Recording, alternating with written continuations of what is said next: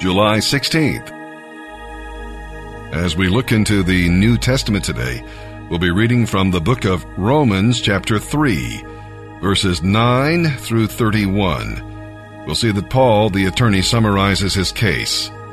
He makes a very bold statement. All are condemned. You see, both Jews and Gentiles, religious and irreligious, are guilty before God, and one is no better than the other. Paul quotes from Psalms and Isaiah to show that from head to foot, we are all lost sinners. Now, do you want to argue about this? Then your mouth has not been stopped.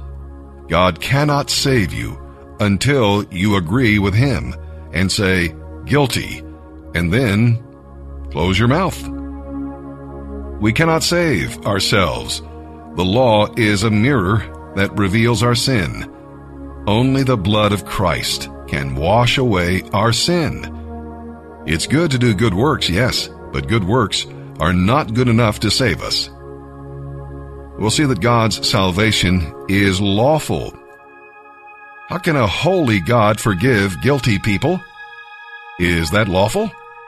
If our judges did that, society would fall apart.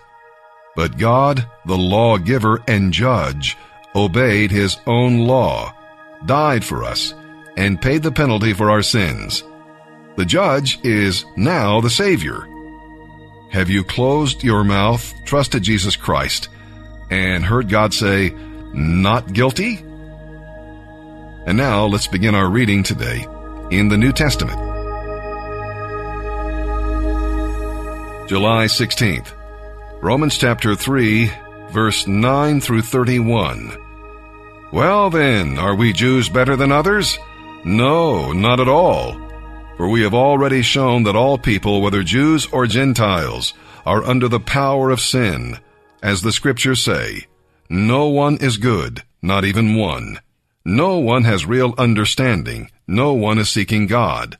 All have turned away from God. All have gone wrong. No one does good, not even one. Their talk is foul, like the stench from an open grave. Their speech is filled with lies. The poison of a deadly snake drips from their lips. Their mouths are full of cursing and bitterness. They are quick to commit murder. Wherever they go, destruction and misery follow them. They do not know what true peace is. They have no fear of God to restrain them. Obviously, the law applies to those to whom it was given, for its purpose is to keep people from having excuses and to bring the entire world into judgment before God. For no one can ever be made right in God's sight by doing what His law commands. For the more we know God's law, the clearer it becomes that we aren't obeying it. But now God has shown us a different way of being right in His sight, not by obeying the law, but by the way promised in the Scriptures long ago. We are made right in God's sight when we trust in Jesus Christ to take away our sins. And we can all be saved in this same way, no matter who we are or what we have done. For all have sinned, all fall short of God's glorious standard. Yet now God, in His gracious kindness, declares us not guilty. He has done this through Christ Jesus, who has freed us by taking away our sins. For God sent Jesus to take the punishment for our sins and to satisfy God's anger against us. We are made right with God when we believe that Jesus shed His blood, sacrificing His life for us. God was being entirely fair and just when He did not punish those who sinned in former times, and He is entirely fair and just in this present time when He declares sinners to be right in His sight because they believe in Jesus. Can we boast, then, that we have done anything to be accepted by God? No, because our acquittal is not based on our good deeds. It is based on our faith. So we are made right with God through faith, and not by obeying the law. After all, God is not the God of the Jews only, is He? Isn't He also the God of the Gentiles? Of course He is. There is only one God, and there is only one way of being accepted by Him. He makes people right with Himself only by faith. whether they are Jews or Gentiles. Well then, if we emphasize faith, does this mean that we can forget about the law? Of course not. In fact, only when we have faith do we truly fulfill the law. Psalm 51, verse 10. Create in me a pure heart, O God, and renew a steadfast spirit within me.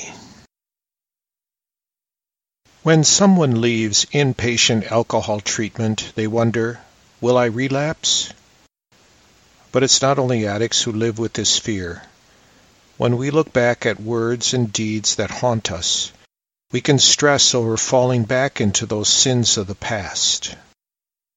That was the case for King David. At one time he was a model believer. He had a courageous faith against Goliath. He had a gentle spirit towards his persecutor Saul. He was even called a man after God's own heart. Yet, in a moment of selfishness, he stole the wife of Uriah, one of his bravest soldiers. Then, before his evil could go public, he orchestrated a vile cover-up. King David had innocent Uriah killed. Confronted with his grievous sins, David called out to God in a sincere prayer of repentance and faith.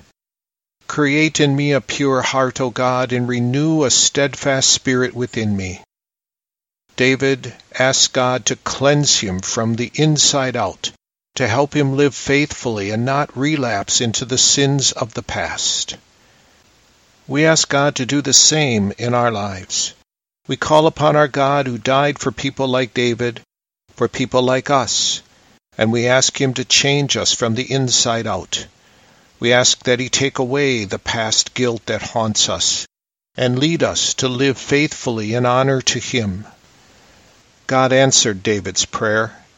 God forgave his sins and filled David with the Holy Spirit, who equipped him for a renewed life of faithfulness to God's Word. Don't be burdened by sins in your past. Make this prayer your own. God will purify your heart, forgiving all your sins through Jesus. He will cleanse you from the inside out and lead you to live a new life in faithfulness to him. Lord God, forgive me for the sins of my past, in Jesus' name. Fill me with your Holy Spirit so that I may live faithfully according to your word. Amen.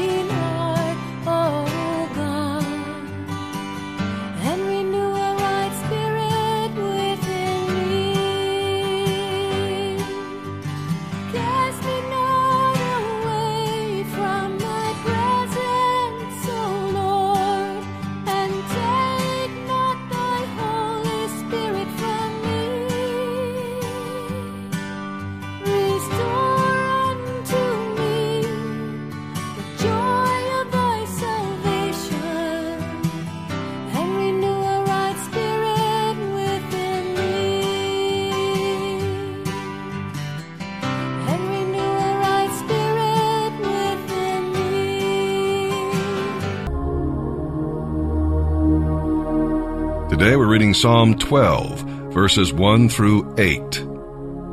We'll read David's words.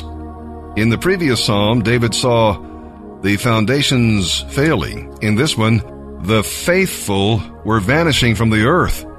The godly remnant was getting smaller and smaller, and David was feeling very much alone. No wonder he cried out, "Help, Lord!" We'll read about man's words. What made David conclude that godliness was on the decline? Well, the way people spoke. David heard flattering words, proud words, and oppressive words, and he knew that God was displeased. In our age of communication, are you able to discern what's true and right? When you speak, is it communication or manipulation? We'll read about God's words. See, God's word is pure, proved, and preserved. and you can depend on it. So much of what man says is cheap and temporary, but God's word is like pure silver that's valuable and lasting.